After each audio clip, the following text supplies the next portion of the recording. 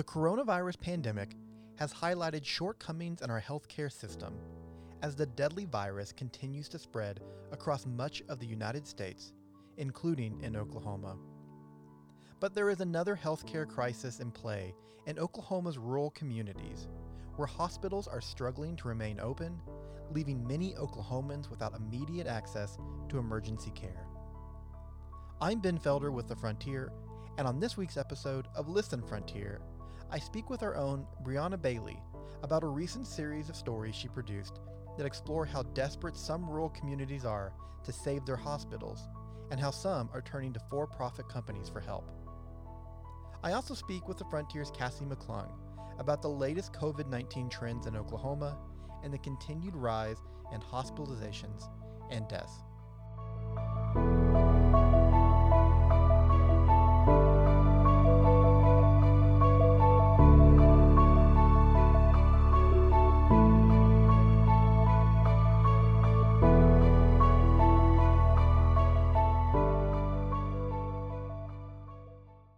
For the past year, The Frontier's Brianna Bailey has been reporting on the plight of rural hospitals.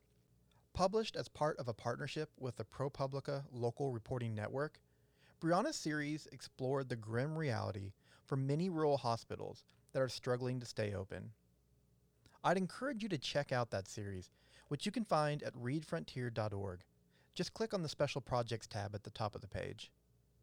One story looked at Haskell County Community Hospital, where the 8 nurses left also double as janitors. Brianna also wrote about the only emergency room in Texas County, which is home to Guyman in the state's panhandle. I recently spoke with Brianna about that story and asked her about 2 individuals she wrote about. So tell us about Mabel Garcia. Mabel Garcia is a woman from Guyman, Oklahoma, and she, an older woman. She was having heart problems, and she was in the hospital already in Guyman, Oklahoma, and it's in a very remote part of the state. Memorial Hospital, Texas County. It's what's called a critical access hospital. Sometimes these hospitals are called safety net hospitals. Less generously, sometimes they're called Band-Aid stations. But it's a very small hospital with not a lot of services.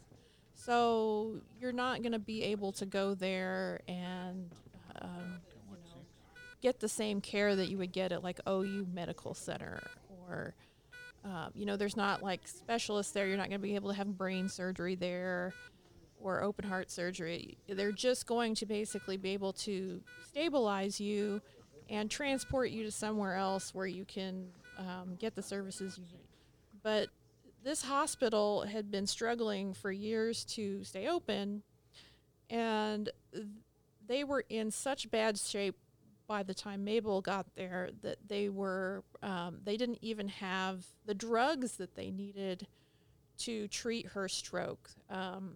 There's a drug called Activase. It's a clot-busting drug, so it busts blood clots in your brain or in your heart if you're having a heart attack.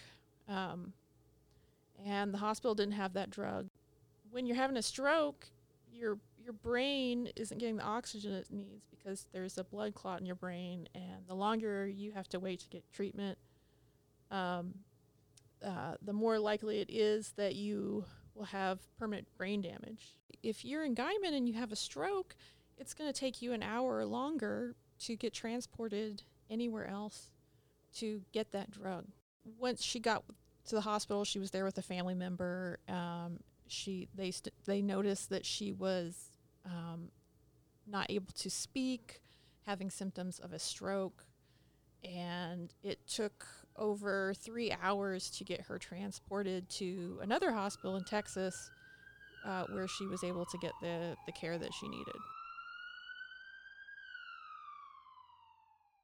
She passed away after about another month.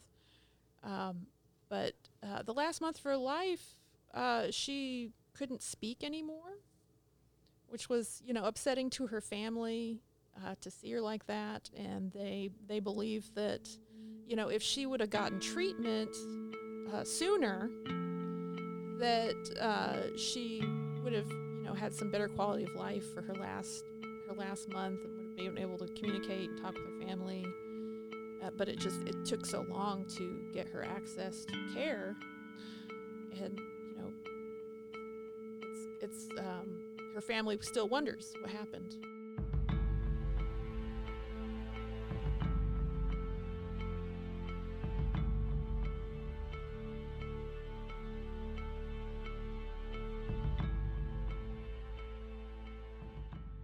So tell us about Doug Swim. So Doug Swim was a guy who came to Guyman in 2017 and basically promised the community there that he could save their local hospital and turn it around. He had never run a hospital before. He had some experience, some medical background. He managed medical practices for physicians who own their own practice. I think he was a medical malpractice attorney for a while, but he had never run a hospital. And what happens in a lot of small communities like Guyman that are trying to keep their hospitals open, they're just desperate to find any solution they can, and they'll just hand over the keys to anyone who says they can help and they can keep the hospital open for another year. The county hospital board that controlled the hospital, they sold their hospital for $100 to this guy, Doug Swim, who said, I can save your hospital. I've got investors. I've got $2 million. And the hospital was already pretty deep in debt and struggling to stay open when he got there. And that's part of the reason they gave him the hospital, was because they didn't know how much longer they could afford to pay doctors and nurses and keep the doors open. So they gave it to him. They don't really check into his background or check out his finances. And they just basically say, here you go. You can take over a hospital. Very quickly, from interviews, we learned that, the hospital continued to decline and fell further behind in their bills. They laid off about half the staff. State inspectors found a lot of problems at the hospital. They were not able to treat people for things like snake bites and strokes because they didn't have the medications on hand that they needed to, because they couldn't afford to buy them. And the local hospital board ended up having to go to court to sue to get their hospital back from Doug Swim and his company and keep it open.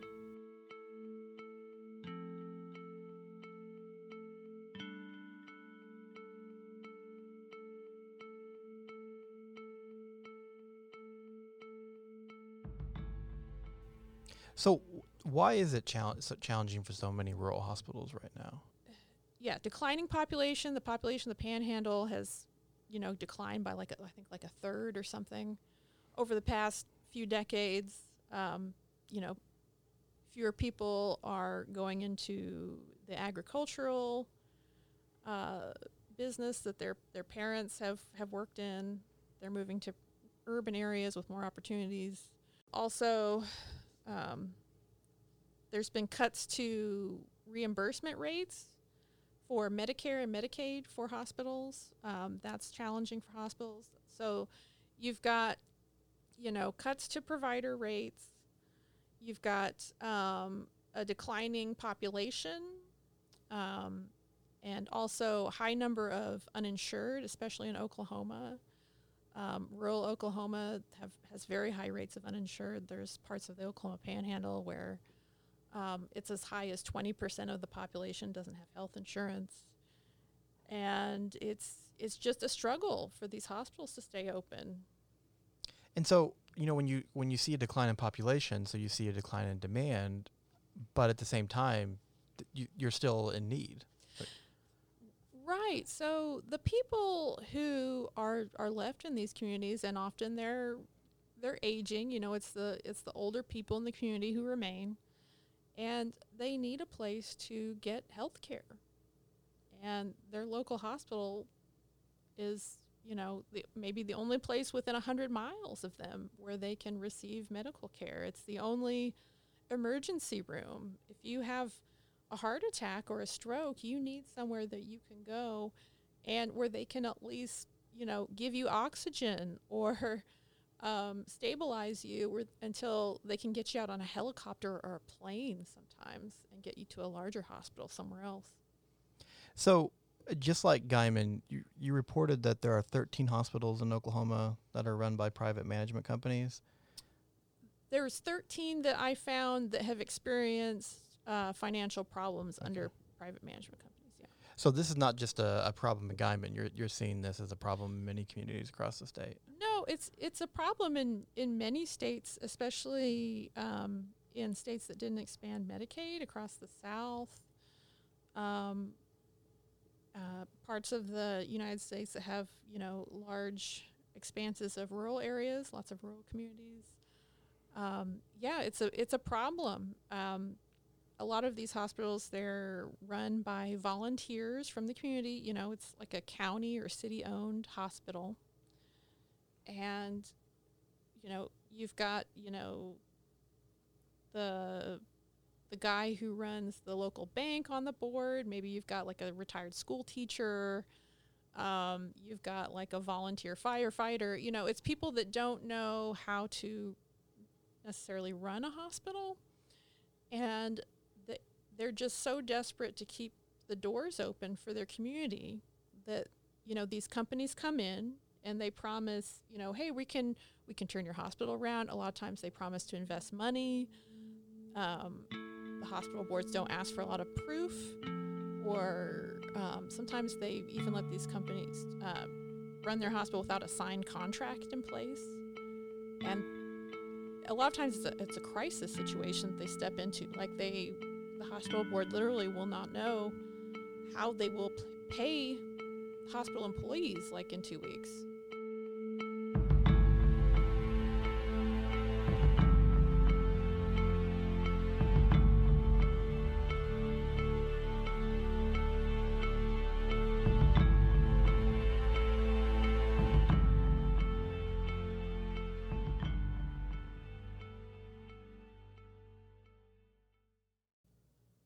Once again, I'd encourage you to check out Brianna's stories. You can find them at readfrontier.org by clicking on the Special Projects tab at the top of the page. The continuing coronavirus pandemic has become another challenge not just for rural hospitals, but health facilities across the state. Oklahoma continues to experience a surge in cases, and the Frontier's Cassie McClung has been covering COVID-19 since the beginning. I spoke with her on Thursday about the latest trends, and I started by asking her if the situation was getting better or getting worse. So the state is still in the midst of, I think, a surge of new coronavirus cases. Over the past week or so, we've seen hospitalizations increase quite a bit. I think today they decreased a little bit, but overall those are trending upward. And that's caused some concern from state officials and hospital officials, health experts in the field, that we're kind of, the state's trending in the wrong direction overall. And are we still just seeing this as a product of more people getting tested? We've been kind of reopened now for several weeks. What are health officials kind of pegging this continued increase on? Yeah, so it's not more testing, even though the state is doing way more testing than it was early on into the pandemic. I guess the rate at which people are testing positive is increasing. So we see that spread is still happening in our communities. So more people are getting infected. Officials say that younger people are largely driving the increase, people under 35. Though recently, one health expert did tell me that they're starting to see cases in older patients, which, we don't want to see because that population is at higher risk for severe or, I guess, unfavorable outcomes from the virus. And, we've reported many times that the state leadership and especially Governor Kevin Stitt has said that the number of hospitalizations, the state hospitalization capacity, is what he's really going to be looking at in terms of making decisions on whether or not he needs to take any further action. He's continued to say that the state's capacity when it comes to hospital beds is strong, and as of Thursday, I think our number of hospitalizations was just over 600. But Hmm. we're also hearing reports that maybe they're overall across the state there are available hospital beds, but not always. That's not always the case when you look at specific cities, right?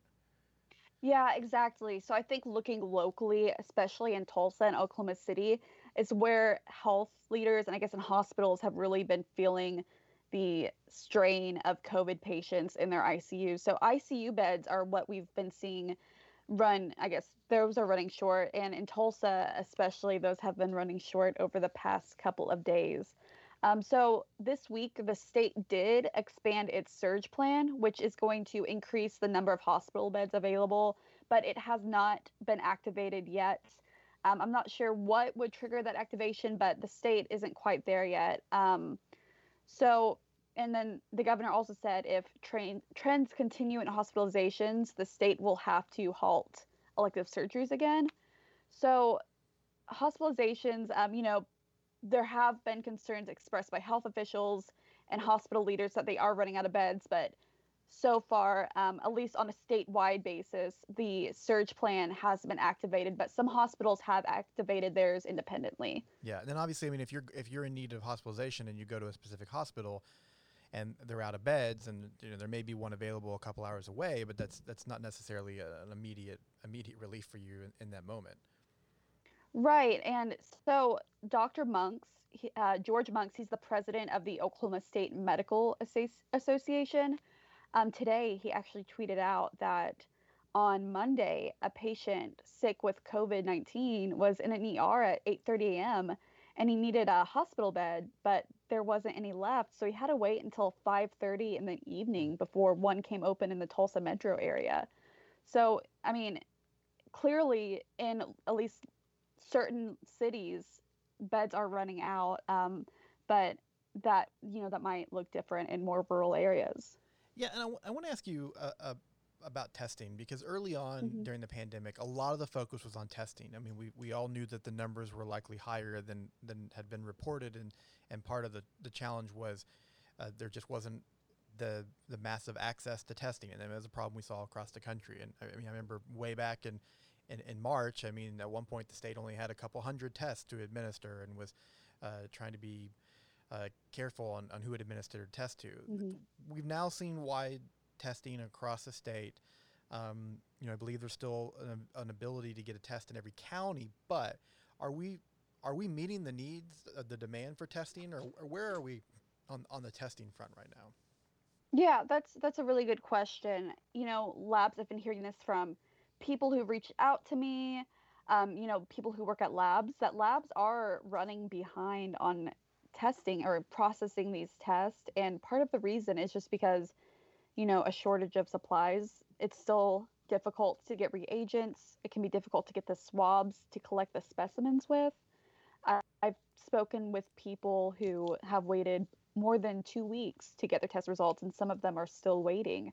So I think, you can get a test. You might have to schedule out a week or two. You might have to wait, days or weeks to get it back. And it does largely depend on probably where you live and where you go get the test. But I have been increasingly hearing about a backlog of tests and it taking a long time to get results. And Health Commissioner Fry did address this. I think it was last week that they have been seeing more of a backlog and a delay. And part of that is an issue with data entry. Not all of the problem, but part of it. The health department uses a pretty antiquated program to input test results, and that program crashes often. They're relying on faxes, and while people are getting alerted if they have it, it's been hard to keep up with just public data in general. So there's a few issues, I guess, circulating, getting tests, getting results, and then getting that data out to the public. Yeah, and I know for me personally, I mean, my test took 14 days to get results back, and Hmm. when I was told originally that it would take anywhere from 1 to 7 days, and it was on day 14 that I called the number to find out about the results to see if what the delay might be, and of course it took a couple hours of waiting on the phone.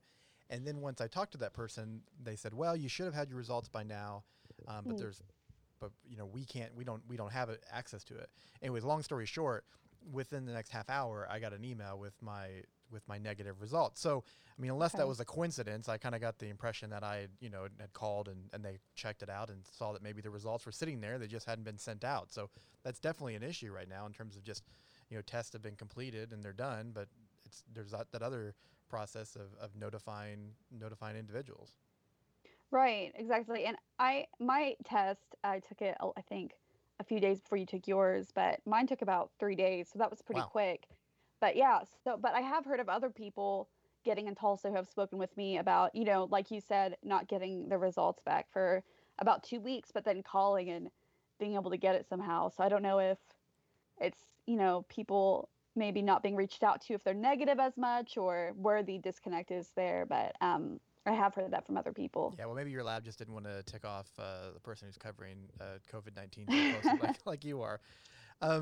So, I would ask you kind of what we're watching right now, but it seems like just over the last couple of weeks, we're just continuing to see that 7-day average of new cases continue to trend. I'm looking at the graph that you share on Twitter every day, and that line just keeps going up. Is there any indication right now that we may be flattening or plateauing? I know the governor has used those terms in recent weeks on television, but the graph just doesn't seem to indicate that. Yeah, I would not consider the state, the cases plateaued. I mean, as we can see, the 7-day rolling average is still increasing. And if we go, a week or two with that, I guess, leveling out, then I would consider that a plateau. But for now, it looks like, like you said, that it's on an upward trend. So yeah, I wouldn't consider it plateauing. And I'm not sure, I talked to an expert yesterday, and I'll try not to rant too much, but he said since Oklahoma City and Tulsa have issued mask mandates, that in the next couple of weeks, if those are effective, if people are following it the way they're supposed to, wearing their masks the way they're supposed to, we might start seeing a decline in the next couple of weeks. That's going to do it for this week's episode of Listen Frontier. You can find all our episodes in the Listen Frontier podcast feed. And if you subscribe to that feed, you'll get the latest episode as it drops. For The Frontier, I'm Ben Felder. Thanks for listening. I'll be back with you next week.